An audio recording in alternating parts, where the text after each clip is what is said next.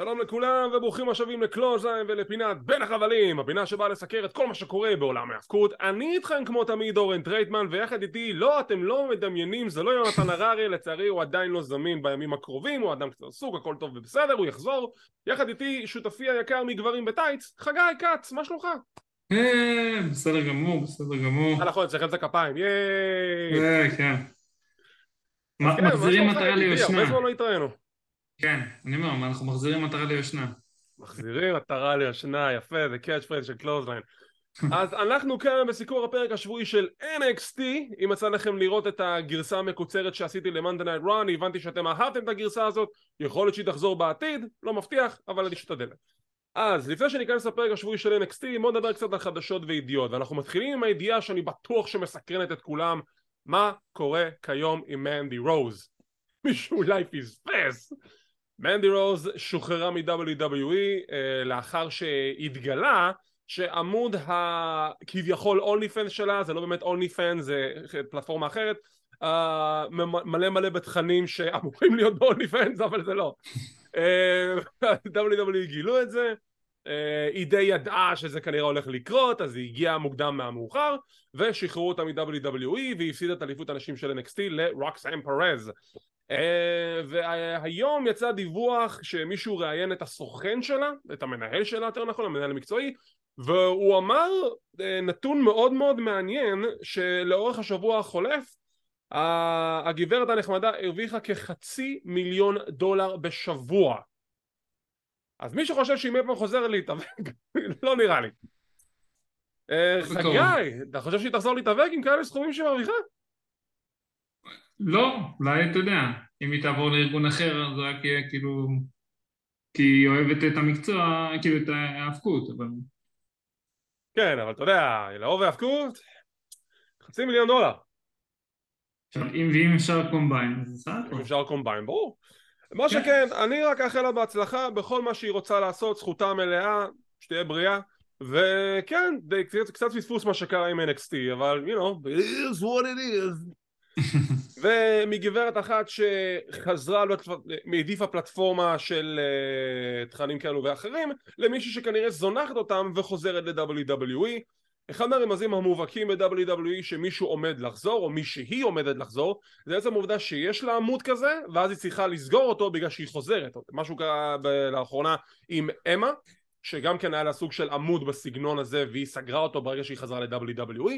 וכעת הדיווחים עולים שצ'לסי גרין, שגם כן יש לה עמוד כזה, היא סגרה אותו וכנראה זה צעד שמוביל לחזרה שלה ל-WWE. היא הייתה שם על פרק זמן מאוד מאוד קצר, ואולי גם לקבל את חזרתו של זאק ריידר, או יותר נכון מאט קרדונה. האם אתה חושב שהשילוב של קרדונה וצ'לסי גרין, מה שהם עושים עכשיו באינדיז, יכול להתאים ל-WWE כיום?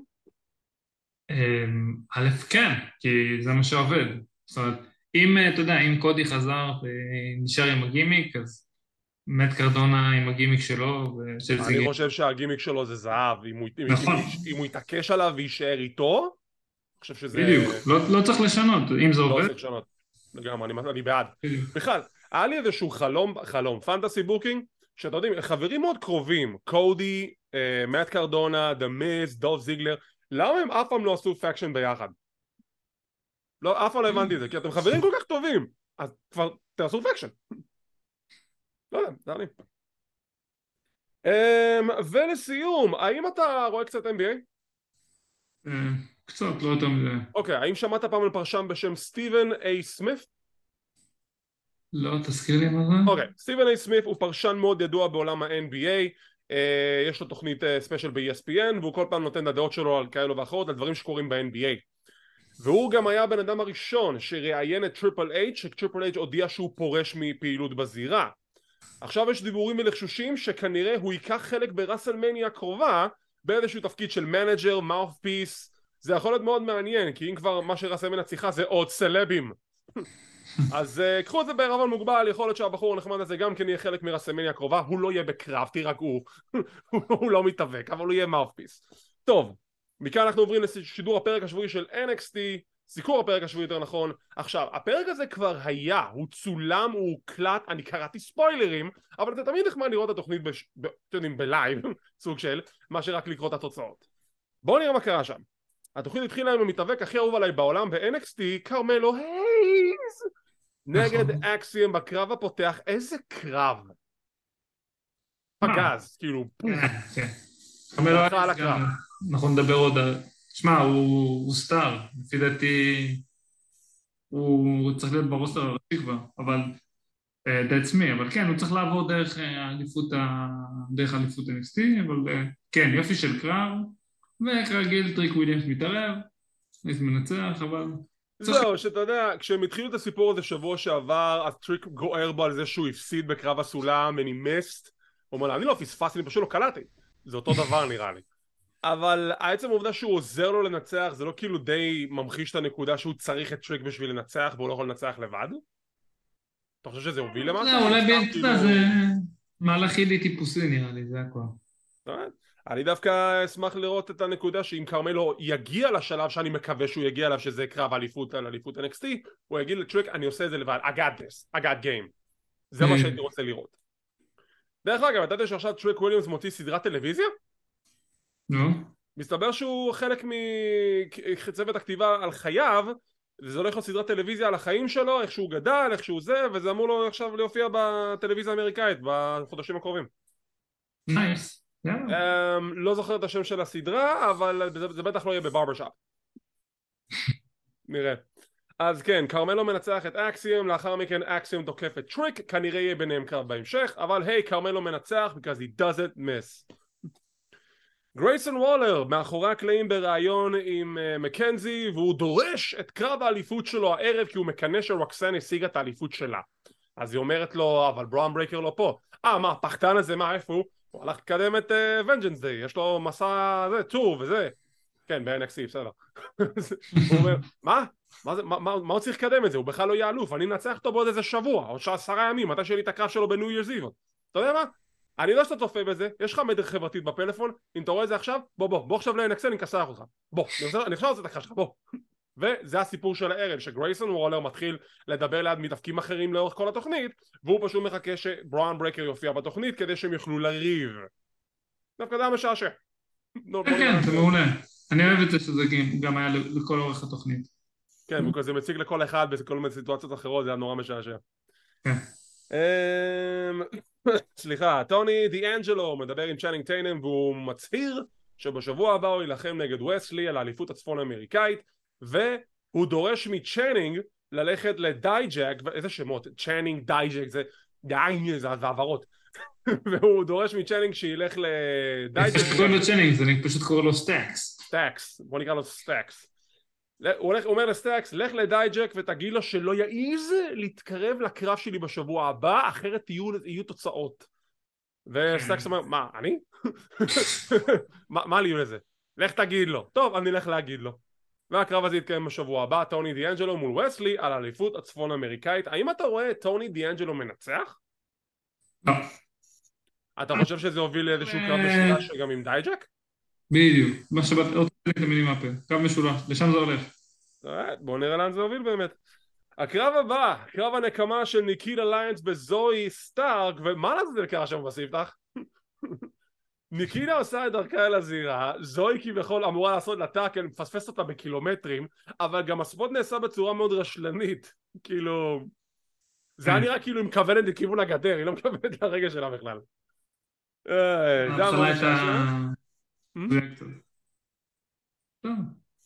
טוב, קרב טוב, ניקיטה גם כמובן שהשתפרה בזירה, זוי סטארק היא לא מהעולם הזה, מבחינת היכולות שלה מהזירה היא מאוד אתלטית, אני מאוד מבסוט עליה, אני חושב שהיא אחת הכוכבות הבולטות ב-NXT, וסיום הקרב מגיע שניקיטה מגלגלת את זוי, היא מגלגלת אותה בחזרה, נאחזת בחבלים, וזוי סטארקס מנצחת את ניקיטה ליינס. לא, מה עם הנבואה שלי שניקיטה צריכה לזכות באליפות NXT ממנדי? טוב, זה כבר לא יקרה. דעתך על הקרב על היריבות. זהו, אז אהבתי מאוד, גם שזה היה קרב קצר, גם שסטארק מנצחת ברמאות, בונה את הפיוד, אני מניח ל-Vengeance Day, או... כן, נשמע הגיוני. בדיוק, כאילו צריך להתפוצץ, כאילו היא צריכה לנצח בקרב הגדול. אתה משער שזה יהיה קרב עם סיפולציה? יכול להיות טוב. אוקיי, איזה סיפולציה אתה נותן לזה? בוא נראה אותך מיסטר בוקר. לא, קרב כלוב כזה, אני יודע. אוקיי, קרב כלוב. עכשיו דווקא נשמע נחמד, כי תכלס אם אני עכשיו במטרה לבנות את ניקידה בתור הדבר הגדול הבא ב-NXT, היא צריכה ניצחון חזק על זוי סטארקס, וקרב כלוב יכול להיות המשוואה המנצחת. אני אקח את זה. משם יש לנו רעיון, סליחה, עם קורה ג'ייד, שהיא ילדת אימו מבואסת. אוף, זה בס, זו רוקסן הזאת, לקחה את החגורה, אתה צריכה להיות שלי, מה היא נורמלית? לא בסדר, לא זה לא. ואז ונדי צ'ו נכנסת לפריים, היא רבה עם קורה ג'ייד ומוכרז להם קרב בשבוע הבא. אוקיי, כאילו, גם ככה זה פיוט שאני לא עד כדי כך מושקע בו, כי הסיפור של ונדי צ'ו זה כזה, שהייתי ילדה בת 12, אז זרקו עליי מיץ והייתי מנודה חברתית. את כבר לא ילדה בת 12, אנשים אוהבים אותך, אז מה לך שקורה עשה את זה? בסדר, נו. שאלה לי אליך, בגלל שלא יצאנו להתעמק בסוגיה הזאת, האם אתה חושב שקורה ג'יי טובה יותר בתור היל, או שהעדפת אותה בתור פייס? לא, בתור היל היא יותר טובה בוודאות. בתור פייס לא היה לה בכלל, לא היה לה, לא גימיק ולא אישיות, פרסונליטי. למה? היה לה אישיות של קרטון. בדיוק, והיא החזיקה סקטבורד, היא לא רכבה עליו אפילו. זהו, גם אני לא מבין כאילו למה הייתה צריכה באמת להגיד כאילו שרוקסן היא מזליקית וזה, כאילו... כי היא מקנה בה, כי זה כל הקטע, קורה ג'יי מקנה ברוקסן על ההצלחה שלה, בגלל זה היא אומרת כאלה דברים, כי היא נורא מקנה. היא יכולה לדלג, אתה יודע, ואז לפגוש אותה אחר כך. בגיש אחורי, זה מאחורי הבית ספר שם בזה. כן, כאילו, אם נגיד, אם אני הייתי זה, הייתי פשוט אומר לה, אין בה, כאילו, אני אנצח את ונדי צ'ו לצורך העניין בשבוע הבא, כדי שאני אתמודד מול רוקסן. ואז היא כאילו יוצאת חזקה, היא לא צריכה... אוקיי, אז אולי בעצם היא תגיד את זה אחרי שהיא תנצח את ונדי בשבוע הבא, אם היא תנצח את ונדי, כי ונדי צריכה את הנקמה שלה מול הבריונית של הבית ספר שזרקה לה מיץ תפוזים בפנים בגיל 12. אוקיי, אני דיברתי על זה רבות עם יונתן, זה אחד מהסיפורים הכי מגוחכים שיש כיום ב-NXT. אני אתן לך קצת ריקאפ, כי אני יודע שאתה לא יודע אם אתה מעודכן במה שדיברנו. פאלן הנלי והבר המפגר שלה, למה זה מפגר? באה קיאנה ג'יימס, אומרת לה, אני רוצה לקנות לך את הבר, אני רוצה להקים פה נדל"ן, ואני אתן לך ולהורים שלך 2 דירות, אני אתן לך כסף. לא, אני לא רוצה, למה? כי בבר הזה, אני גדלתי בבר הזה. אבא שלי לימד אותי לשחק עם דוקים שמה, ושמה שתיתי את הצ'ייסר הראשון עם אמא שלי, ושם הרבסתי 5 בירות עם סבתא, אני לא מוכר את הבר הזה. בסדר, יא מטומטמת? עובר שבוע, עכשיו אנחנו מגלים שהבר בחובות, אין להם כסף. בשביל מה? לא הבנתי שם בדיוק. אוקיי, אני אסביר לך. אז אוקיי, פאלן הנלי עכשיו אומרת שהבר בחובות, הבר לא עושה כסף בגלל 2021, לא בגלל 2020, get your facts straight. ואז קיאנה ג'יימס נכנסת, אומרת לעוזרת שלה ג'יאנה, אני חושב, לא זוכר את השם שלה, כזה אומרת, שמרי את הרהיטים, זה עבור טוב לנדל"ן, לליקווידיישן וזה. פאלן הנלי אומרת לה, מה את עושה בבר שלי? אז זהו, שזה כבר לא הבר שלך, הבנק שלך עומד להקל את הבר, והוא הוציא שטר חוב, אז אני כאילו כביכול גיביתי את שטר החוב, הבר לא שלי, אבל אני כאילו אופציה ראשונה, ברגע שהבנק ייקח את הבר, אני הראשונה לקנות אותו. איך את לא מתביישת? זה לא בסדר? את יודעת מה? בוא נעשה קרב שבוע הבא. אם את מנצחת, אני מוכרת לך את הבר במחיר שוק. on the dollar, penny on the dollar. אבל אם אני זוכה, אז הבר שלי ושלה, ואתה משלם לנו את החובות. בסדר. בחייה, תמכרי לה כבר את הבר. תקני בר חדש. היא הציעה לה, תבין, היא הציעה לה לפי הסטורי ליין, קיאנה ג'יימס הציעה לה נדל"ן, 2 דירות בבניין ואת הכסף לבר, והיא אמרה לא, אני רוצה לשמור אותו בגלל זיכרונות. תגיד, היא מטומטמת? זה סיפור מטומטם. אמן תפסיד את הבר שבוע הבא, אמן. אין סיבה שלא. למה? אבל אתה יודע, זה הסרט כמו תצילו את בית היתומים, הפייסים צריכים לנצח, זה הסיפור בו. לא יודע, אולי אתה יודע, עם הסטורי ליינים האלה, אולי זה יהיה בר על בר קרב סולם, אתה יודע, בר versus בר. A bar room brawl, a bar ladder room match room brawl. אוקיי, עכשיו, הנה הקוריוז בסיטואציה הזאת. אתה רואה שג'נסן נדלק על קיאנה, ועכשיו סוף סוף קיאנה סוג של מדברת איתו, כי זה סוג של חלק מהתחבולה שהיא עובדת עליו. האם אתה חושב שבשבוע הבא הוא יעזור לקיאנה לנצח, ולמעשה, סליחה על הביטוי, פאלן מהניצחון? אני חושב, יהיה התערבות, אני חושב שפשוט הוא יבוא כאילו... בתמימות או שזה יהיה בזדון? כן, לא בזדון, בדיוק, יהיה מיסקומוניקציה, ואז הוא יגרום לה להפסיד. אוקיי, אבל תשמע, תמכרי לי את הפער! מה את נורמלי? תקני פער חדש, ניתן לך הוא כסף! בהפסדים, הוא בהפסדים. הוא בהפסדים, בהפסדים, ופה שיחקתי דוקים עם זה, ופה דרסתי מישהו עם סוס. זה כזה סיפור מטומטם. גם בשביל מונחים של היאבקות זה סיפור מטומטם. אוקיי. גאד. בשבוע הבא קרב על הבר. קרב הבא, קרב על אליפות הזוגות, סליחה, אליפות זוגות אנשים של NXT, כשטוקסיק אטרקשן, בלי מנדי.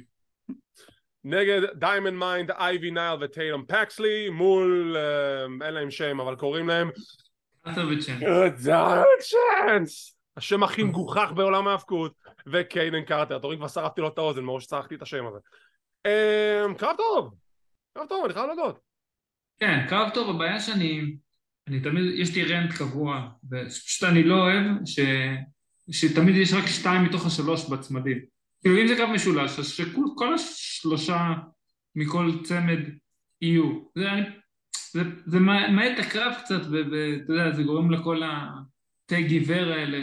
הקטע המוזר זה שהם אף פעם לא סגורים על עצמם איך הקרב הזה באמת אמור להתנהל, כי יש פתאום מסגרות שזה 3 אנשים בזירה, שזה אחד מכל צוות, ואז פתאום יש קרבות שזה לא כולם בתוך הזירה. ואני חושב שזה בסופו של דבר זה כאילו זה כן מציק לא מציק, השאלה איך הקרב זורם. אם הקרב זורם טוב אז ניחא, אבל בשביל הדיוק זה כן אמור להיות נציג אחד מכל מתחרה. בדיוק, אז פה כאילו זה הרנט היחידי שלי, כאילו ככה היה אחלה קרב, וגם נייבי אייל וקיידן הוצגו חזקות, כאילו הסוף. אני חייב לדעת שאני מאוד מאוד אהבתי את הסיום, כי זה סיום קלאסי שכבר ראינו בעבר, אבל עצם העובדה שהיא עשתה את ההפכה ואז היא החזיקה את הזרועות שלה כדי שהיא לא תשתחרר מהצמדה, זה חשיבה טובה. קיידן מצמידה את אייבי נייל והם שומרות על אליפות זוגות הנשים. מי המאמין? רגע, אז עכשיו אנחנו רואים את הטרקציה הארצית בסמקדאון? אתה רואה את מה, הטרקציה הארצית עכשיו עולות? הן צריכות להישאר ב-NXT, כבר זכו באליפות פעמיים, אז אין סיבה שישארו. אז שאני אומר, אוקיי, אתה חושב שטוקסיק אם הן כבר עולות לסמקדאון, הן חוברות לסוניה דוויל? כי זה כבר היה, זה עבד. זה מה שהשמועה אומרת. איזה שמועה? אתה שמעת שמועות על זה? יש שמועות. או שאנחנו מפיצים את זה עכשיו? עומר הפיץ, אז אני לא יודע. עומר הפיץ, האמת היא שאתה יודע מה, אני אקח את השמועה שלו ואני גם מפיץ אותה גם כן. אני אעשה כזה ציוץ בטוויטר, ואז כל העיתונים יצאו עליי על זה שאני משקר, אבל אני לא משקר, אני מביא שמועה. לא, אז התוכנית הייתה שמנדי והטרקציה הארצית יעלו, הרי, מתישהו. אז אני מניח שאין את מנדי, אז סוניה זה הגיוני. טוב, אז נחכה ונראה, תגידו לנו בתגובות, אנחנו נשמח לדעת אם אתם רוצים לראות את טוקסיק אטרקשן בסמקדאון, והאם אתם רוצים לראות אותה חוברות לסוניה דוויל, כי זה כבר קרה ב-NXT, זה יכול להסתדר טוב, אולי זה לא מסתדר טוב לדעתכם, נשמע לקרוא תגובות ודעות. מקבלים וידאו קצר של אורו מנסה, אתה זוכר אותו? בטח. קושי שזכרתי אותו. הוא עדיין קיים מסתבר. משם הרעיון מאוד מאוד טוב של רוקסן פרז ובוקר טי. ולמה זה רעיון טוב? כי אתם רואים שיש שם אותנטיות. בוקר טי אימן את רוקסן, היא באה מבית הספר שלו ששם היא למדה איך להיות מתאבקת, ורואים ברעיון עד כמה שהוא גאה בה, והוא גאה בה שהוא יושב לידה, הוא מראיין אותה בתור אלופת NXT. זה היה רעיון טוב, וזה גם היה כאילו, רואים שזה גם בא מהלב, זה לא היה סתם רעיון כאילו שעושים בדרך כלל ב-NXT עם, אתה יודע, שורות מפוברקות וכאלה. פה ממש אתה מרגיש את האמוציות, כי בגלל שמערכת היחסים היא מאוד קרובה ביניהם. אני נהנתי מזה. היה נהדר, גם כל הווידאוים, מעולה, ככה צריך לעשות, כאילו, באמת. בינינו, אני רואה אותה כבר מפסידה את האליפות ב-Stand and Deliver, אבל לא בקטע רע, אלא בקטע שהיא כבר צריכה להיות ב-Raw ו-Smackdown. היא לא צריכה להיות ב-NXT. היא כבר טובה מדי. לא, אני חושב שהיא עדיין צריכה להשתפשט. יש לה ניסיון של איזה 5-6 שנים, היא הייתה כבר אלופה ב-Ring of Honor, היא הייתה אלופה בעוד כמה ארגונים, כאילו... אתה יודע, NXT סבבה, זה כבר תראה מה עשתה ב9 חודשים. כן, זה נכון. אז כאילו... באמת, שהציג את זה יפה. כן. זהו, אז כאילו מבחינתי, יאללה, she's done, she's ready, stand her up, יאללה, תעלו, תמשכו את הזה, תעלו. אורייט, משם אפולו! גם הקהל עושה את זה. הוא נכנס לזירה, הוא מדבר על דדליין, על זה שהוא לא הצליח, והוא אומר, אני לא מבין מה השתבש, הייתה את הנבואה, אני החזקתי את החגורה, אמרו ברזיל נגד ארגנטינה בגמר, גם את זה לא פגעתי, נפלתי בווינר, אבל מה? אני עדיין מגיע לי הזדמנות על האליפות. למה מגיע לך הזדמנות על האליפות? איך זה עובד בדיוק? טוען שמגיע לו. בסדר, גם לי מגיע הזדמנות על האליפות, אם ככה גם לי מגיע. קרמלו הייז יוצא החוצה, מתעמת עם אפולו, ויש לנו את הקרב הגדול הבא, אפולו קרוז נגד קרמלו הייז. אתה יודע מה, אני לא מתנגד. בכל הקרב זה קרב מאוד מאוד טוב. כן, אז אני אומר, כבנייה לנאמבר 1 קונטנדר, זה טוב. רק שלא הסבירו לי למה קרמלו הייז צריך לקחת קל. רק שלא הסבירו לי למה אפולו הוא נאמבר 1 קונטנדר, אבל אני כבר לא יודע. נו, זה בסדר, אבל אתה יודע. אני אתן לו את זה. אתה יודע מה, אני אתן לו את זה, כי לאפולו מגיע, אחרי שהוא זרק את הגימיק הכי טוב שלו בקריירה, וחזר להיות בלנד, סבבה. יש לנו סגמנט מאוד משעשע מאחורי הקלעים, ש-The New Day מתכוננים לקרב שלהם, ו-Pretty Deadly נכנסים מלא מלא מתנות, ואז מסתבר שבשבוע שעבר הם דרשו מ-Pretty Deadly לעשות את ה-Pledge of Allegiance והם סירבו. אז עכשיו Pretty Deadly רוצים לחפר על זה, אז הם אמרו ל-New Day, טוב, תגידו לנו מה אתם רוצים, ואנחנו נעשה את זה ונקבל את הקרב החוזר שלנו. אז הם המציאו להם רשימת דרישות מטורפת. תביאו לנו את הכתפיות של אחמד ג'ונסון מרסלמניה 13, תביאו לנו את המקל סלפי של טיילר בריז, תביאו לנו את המסכה של ריפומן, תביאו לנו את ההונקי טונק מן, ואז קופי אומר לוודס, לא, אי אפשר לחטוף בן אדם, הם לא יכולים לעשות את זה, טוב, בסדר? קיצור, מלא מלא דרישות מפגרות, ואז כזה, שכחנו משהו קטן, טוב, אתם לא מקבלים את הקרב שלכם, כי זה מאוד מאוד משעשע. דינמיקה מאוד משעשע. עכשיו, אתה רואה את פריטי דדלי מנצחים בחזרה את ה-New Day, או שזה יהיה צוות אחר לגמרי? לא, אני חושב נראה לי שפריטי דדלי, לא יודע. כרגע אני לא רואה. אתה לא רואה נגיד את האחים קריד או אינדו שר לוקחים את האליפות מהם? שקיזם? לא, הם בפיוד ביניהם, לא. זה נראה לי פריטי דדלי. אני דווקא אשמח אם זה יהיה פריטי דדלי שינצחו את ה-New Day. כי הם צריכים את הרב. כן. משם לאלבה פייר אמור להיות לה עכשיו קרב, היא בדרך לזירה, היא עוברת שם במחסן, והיא נתקלת באיילה דון שיורקת עליה אבק אדום. אוקיי, מה זה דומיניק? לא, מה זה? כן. היא מקבלת אבק אדום לפנים, עוברת לפרמדיקים, יש לנו שיחה בין מליק בלייד, בלי הסוודר של אבא שלו, שהסוודר נרצח, אידריס נופי, שאם ראיתם את המדיה החברתית שלו אתמול, הבחור מאיים שהוא יעשה קקווה כאן של WWE, הלוגו. הוא אומר שהוא יעשה את זה. מה יקרה אם חס ושלום אתה כבר לא תעבוד ב-WWE? זה יהיה שווה את זה. אז מליק אידריס ואדסי ג'ונס בדרך לאיזושהי סיפה נוספת, כשהם רואים את אייבה ריין עומדת שם מחוץ לאיפה שהחנייה, והם אומרים לה, היי, בואי תראה אותנו למסיבה וזה, והיא הולכת עם הרנט של שקיזם, אתם מבזבזים את החיים שלכם עם מסיבות חסרות תכלית, והם כזה, רצינו להציע לכם סיבה, גברת, כאילו, הכל טוב, בסדר? כן, אנחנו לא מתחברים. כן, לא מתחברים, כי הולך להסתובב עם הווירדוס שלך, ואז באים הווירדוס, סליחה, באים שיזם, וג'ו גייסי עם הנאום הווירדוס, כמו שתמיד, אתם לא באמת ביחד, אתם מבזבזים את חייכם במסיבות חסרות תכלית, ואין לכם באמת משמעות, בום, נקבע להם קרב בשבוע הבא, פליה, שזה יהיה שיזם נגד אדסי, אידריס ומליק בלייד, הם צריכים שם הפאקשן הזה. איזה שם תיתן להם? The Party Bus? כי זה כל מה שהם עושים, ללכת למסיבות? לא יודע, הסקיזם הזה פשוט לא, זה רע. האמת? אני דווקא יותר בעד עכשיו השיזם מה שזה היה מקודם, גם בעצם העובדה שג'ו גייסי לובש כבר בגדי האבקות נורמליים ולא את החליפה הזאת, עשה לו רק טוב. יש להם טישרטים למען השם, חוץ במקום החולצות המכופתרות, אז מה רע? לא מתחבר לכל לא, גם לי מושג מה קורה שם, אבל אני אומר שהגרסה הזאת היא יותר טובה מהגרסה הראשונה שראינו. כן, הם משתפרים, אבל לא יותר מדי. ויש להם את הבת של The Rock איתם, אז אתם לא נראה לי שהגימיק הזה הולך לשום מקום. מה? אתם רוצים לבטל את הגימיק של הבת שלי? אין מצב שאתם עושים את זה. אחרי שביטלו את בלק אדם, אז הכל יכול להיות. עוד צעקה של גרייסון, ברון ברייקר, אני מחכה לך, I'm גרייסון וואלה. קרב הבא, זה המשעמם.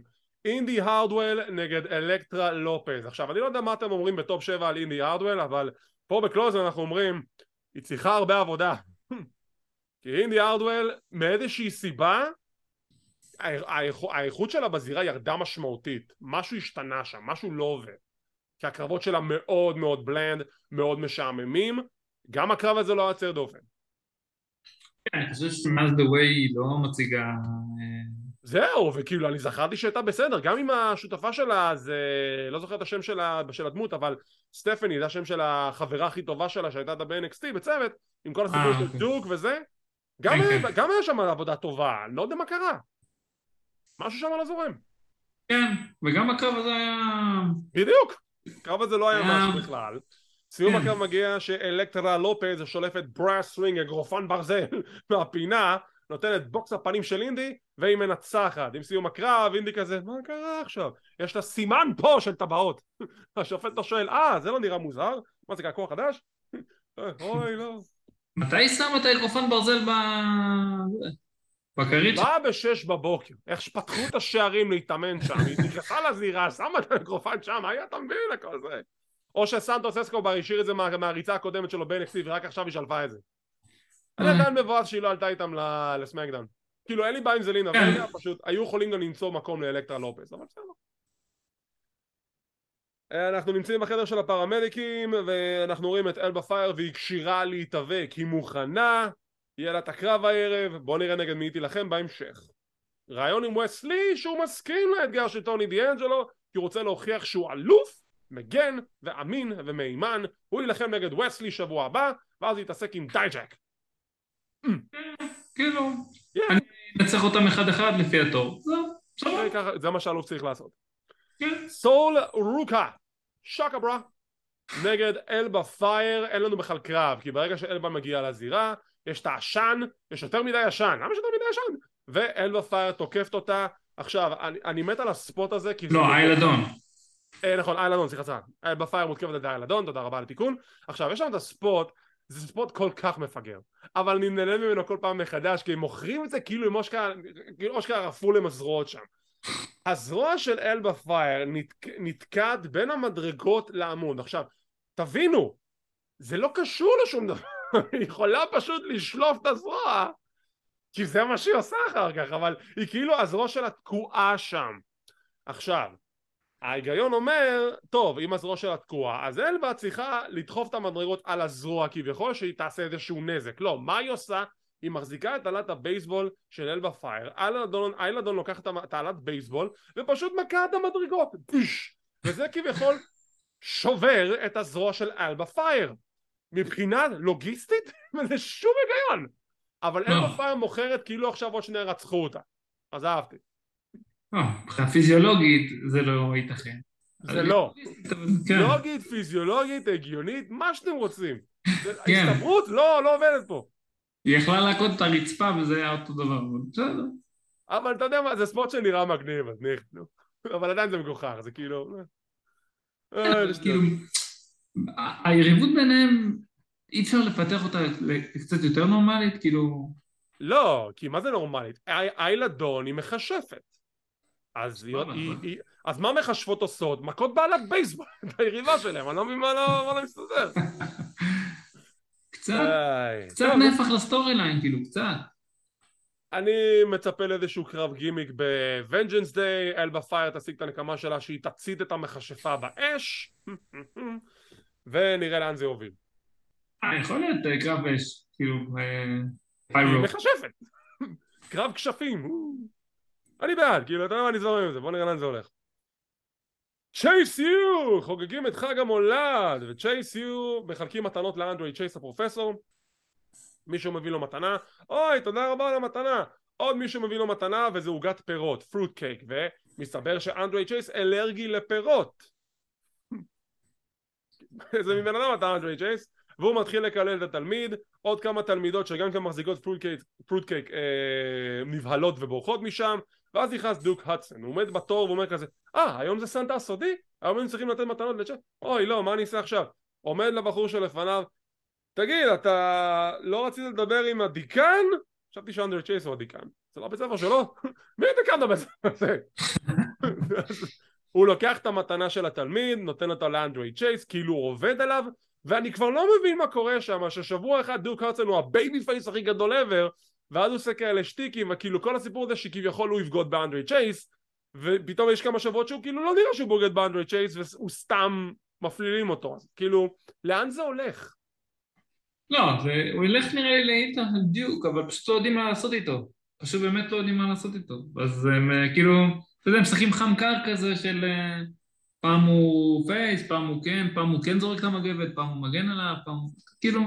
לא, זה בסדר שהיה את הקטע שהוא כאילו, הוא כביכול, אני הייתי תמים, לא קרה כלום, ואתה יודע שהוא עובד עליו, ואז היה את השבועות שהוא דווקא בסדר גמור לגמרי, ועדיין אנדרי צ'ייס כועס עליו מאיזושהי סיבה. אז זה כאילו... כן, זה חתול עכבר לא מובן כזה, לא יודע.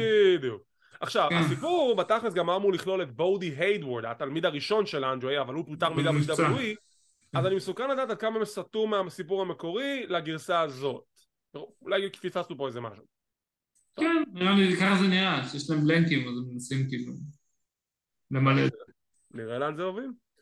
רעיון קצר עם בריגס וג'נסון, שהם מוכנים לקרב שלהם הערב מול The New Day, על אליפות הזוגות של NXT, כשקיאנה ג'יימס נכנסת לפריים, והיא מאחלת בהצלחה לג'נסון, שכולו מתרגש. פאפי לב. יש לנו זירה מאחורי הקלעים, מסתבר, שדרו גולק מאמן איזה מישהו, נותן לו כמה פוינטרים, כשהנק ווקר, הנק המאבטח, פשוט קריאייט פלייר, שמו לי תבנית של קריאייט פלייר, שמו אותו בתור מתאבק בזירה, ניגש לג'ו ואומר כזה, ראיתי את הקרב שלי עם צ'ארלי דמסי, אני יודע שאתה ראית אותו ולא אותי, אבל אני אשמח לקבל לך כמה טיפים. אז ג'ו אומר לו, טוב, תבוא שבוע הבא, אני עושה סמינר, אל תשתתף, תסתכל, תלמד, אולי תחכים, אל תשתתף אבל, אל תגיד אתה לא באת איתי, אתה לא קשור אליי, אתה פשוט מסתכל. אז בוא נראה לאן זה מוביל. ג'ו גולק מקים בית ספר משלו שיתחרה עם JSU? כן, לא ברור כרגע לאן אתה הולך. אני הצאתי כזה דבר, אם גם ככה היה את הטיזינג שג'ו גולק מנסה לגנוב תלמיד לאנדרי צ'ייס עם דוק, אז שיקים כביכול בית ספר משלו, ואז הם מלחמות בית ספר בין JSU לג'ו גולק. כאילו מלחמת פטרניטיס כזה. כן, בדיוק, כמו סרטי הקולג'ים הבנאליים האלה שהיה בשנות ה-80. כן. דווקא יכול להיות טוב. קרב הבא, קרב האחרון של הערב. כן, קרב האחרון של הערב. The New Day מגנים על אליפות הזוגות של NXT מול בריגס וג'נסון. תוצאה די צפויה, New Day שומעים על אליפות, אבל תשמע, בריגס וג'נסון הם אחד הצוותים הטובים שיש כיום ב-NXT. כן, כן, אחלה קרב, וגם המחווה, אתה יודע, שלחצו להם ידיים. שפה, הם היו אלופי UK, כן? יש להם את זה. יש להם לוק טוב. מאיזושהי סיבה בריגס תמיד יזכיר לי את ביג בוסמן, לא משנה מה הוא יעשה, הוא תמיד יזכיר לי ביג בוסמן. החיבור שלו עם ג'נסון הוא טוב, ואת האמת אני רואה את האקט הזה גם מגיע ל-WWE באיזושהי נקודה, זה עובד, זה אשכרה לוק טוב, כאילו אוקיי זה גימיק בנאלי, זה צ'יזי, זה שטות אישים, אבל זה עובד, הם טובים בזירה, מה רע?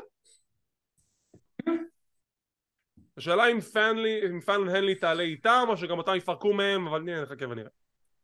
כן, האמת שאין צמדים ברוסטר הראשי. אין צמדים, יש רק פאקשנס, יש לך מלא פאקשנים עם בלודליין וג'אג'מנט דיי ולגארדו דל פנטזמה והיט רו ומלא פאקשנס, אבל אין צמדים. אימפריום, רולינג ברוטס, אין צמדים אבל יש פאקשנס. ויקינגים. וייקינג ריידרס עכשיו גם כן פאקשנים עם ולהלה. אורייט, צ'נינג, נראה שהוא צורח על דייג'ק, אתה תעשה מה שאני אומר לך, לא תתערב, כשהוא מדבר אל הדלת, והוא לא נכנס לחדר הלבשה, אבל אוקיי, אז סטאקס נכנס לחדר הלבשה, לא רואים מה קורה שם, ויש לנו שיחה עם דיימנד מיינד במגרש חנייה, האזור הכי מסוכן בעולם, והם מדברים, יש להם איזשהו רעיון עם המצלמה, והוא שואל אותם כל מיני שאלות, ברוס קריד וג'וליוס אומרים שהם כשירים, זהו, ג'וליוס עברי, אינדושר נכנסים לפריים, הם אומרים כזה, לא, אתה לא כשיר, אתה משקר. אז ג'וליוס אומר, אתה יודע מה, אני כן כשיר, ושבוע הבא אני אוכיח את זה, כשבוע הבא אני אלחם נגד ג'יי-די מקדונה. אוקיי, אז תוכיח. וזה הוביל לקרב ביניהם בעתיד הקרוב. גרייסון וולר בדרך לזירה, ואנחנו מקבלים את ההכרזות לשבוע הבא. שים לב לקארד המטורף הזה. קרב 6-man tag player בין אידריס אנופי, מליק בלייד ואדסי ג'ונס מול שיזם יש לנו קרב של האליפות הצפון אמריקאית, וסלי נגד טוני דיאנג'לו. יש לנו את פאלן הנלי מול קיאנה ג'יימס על הבר, הקרב על הבר. ויש לנו את ג'יי די מקדונלד נגד ג'וליוס קריד, ועוד כמה דברים שיגיעו בהמשך. זה רק כמו אחלה תוכנית לשבוע הבא, שזה לא, זה אפילו לא שבוע הבא, זה לא עוד לא השנה החדשה, נכון? יש את זה עוד שבוע. כן, זה כאילו האחרונה של 2022. אז זה למעשה הפרק האחרון לשנת 2022 ב-NXT. איזה תלאות הברנד הזה עבר בשנה הזאת, וגם יהיה איזשהו סיקור סוף שנה של NXT, למה לא? אנחנו ניתן להם כמה פידבקים, ניתן איזשהו פיברוקים וכאלה, אני אשמח. הגענו לסגמנט המרכזי, גרייסון וולו בזירה, נראה סטיילן, לובש מעיל אור, לא בבגדי ההיאבקות, לא בגדי ההיאבקות, קורא תיגר על בראון ברייקר, תבוא לזירה אני אפרק אותך. בראון ברייקר מגיע לזירה מהחניון, כי הוא עוד לא מצא את המפתחות של האוטו, נכנס שמת לב שהוא לא בסדר, הוא חנה באמצע החניון ויוצא. זה לא שהוא חנה, הוא איבד את המפתחות של הרכב, בגלל הכל פתר אותו בחניון, כי הוא לא מצא אותם, הרכב שלו פשוט תקוע שם. זה הסיפור. אז הוא עומד ליד הרכב כדי שיחשבו לא איבדתי את המפתחות, אני קשיר לגמרי. הוא נכנס לזירה, עושה ספיר על גרייסון, ומשהו לא הגיוני, הוא מעולף. מה קרה? מסתבר שגרייסון וולר צפה ב-WWE Network וראה מה ברט הארט עשה עם גולדברג ב-98. 8? ומה הוא עשה? הוא שם פלטת מתכת מתחת לחולצה, מתחת לז'קט, וזה למעשה הגן עליו מהספיר, ואילף את בראון ברייקר, לוקח את האליפות ואומר ב-New Year's Evil, האליפות הזאת שלי. סוף התוכנית. אחלה סגל. הקטע עם הקרמי גדול, זה היה כאילו, זה היה מפתיע, כי באמת אתה לא מצפה לזה, איכשהו התעלף אז הבנתי כאילו שיש לו משהו מתחת, ואז הוא מוציא את הקרמי, זורק עליו. אלון לוין מיודענו מקלוזליין אמר חוק ברזל בעולם ההיאבקות, מחזור של סטורי ליין קורה אחת לבין 7 ל8 שנים. הקטע הזה, פעם האחרונה שאני זוכר אותו, יכול להיות שזה קרה גם קצת לאחר מכן, אבל זה קרה 98, גולדברג וברט הארט. מספיק זמן עבר, אפשר לשחזר את זה, זה נעשה טוב, אני בעד, יצא אחלה. זה גם מדויק ומעולה, כי אתה יודע, הפינישר אותו דבר עם הספיר, לחלוטין, אני בעד. טוב, וזה היה הפרק השבועי של NXT. אז כמו תמיד אנחנו יודעים לו ציון מ-1 עד 10, שיש גם 0 אם הוא היה קטסטרופה. חגי, מה הציון שלך ל-NXT? כן, סבבה, סביר, נראה לי 6 כזה. לא, ניתן לו גם כן 6, נפרגן לו ב-6, אפילו 6.5, לא, ניתן לו 6, בוא לא נתלהב. אנחנו ניתן לו 6. כן, כאילו, הקרבות היו סבבה, הסטורי ליין של וולר היה בסדר, כל השאר זה, אתה יודע, מה שאתה אומר. הבר זה אינדיארד, דברים שמנסים, כאילו. תראה, בגדול, אתה כן רואה שמשקיעים בקארדים שלהם, מאיזה בחינה? אתה מקבל קרב אליפות כמעט כל שבוע, אתה רואה שיש איזשהו בילד נחמד מאוד לקרבות הגדולים האלו, ואתה מקבל בנגר אפטר בנגר, שיש לך נגיד אקסים נגד קרמלו הייט, זה היה קרב מצוין לפתוח את אותו תוכנית, ואתה כמעט מקבל את זה כאילו כמשוואה קבועה כל שבוע. אז בגדול כן קיבלנו פרק טוב, פשוט, לא יודע, גם בשביל פרק טוב, זה הרגיש לנו כמו 6, אבל לא 6 רע, 6 גבוה כזה. לא, כן, אפילו אתה יודע, כן נכון.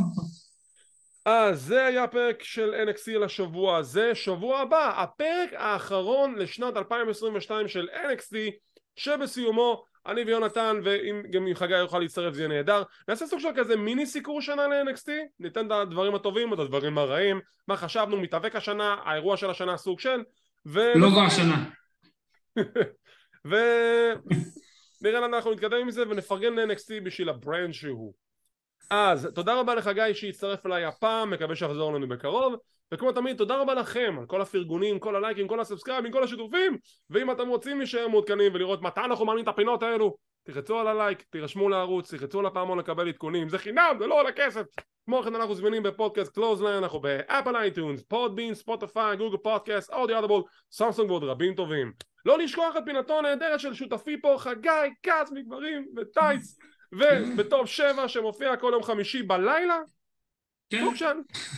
וכמובן את הפודקאסט של גברים בטייץ ב5 רדיו. היום הקלטתי פרק, יותר נכון כאילו אתמול, כי זה כבר בלילה, היום הקלטתי פרק עם גורדון על הקריירה הנהדרת של סייקו סיד, אז שווה להאזין. וכמו תמיד, תודה רבה שצפיתם, שמחים שהאזנתם, מקווים שנהנתם, ונתראה בעוד פינה של קלוזליין.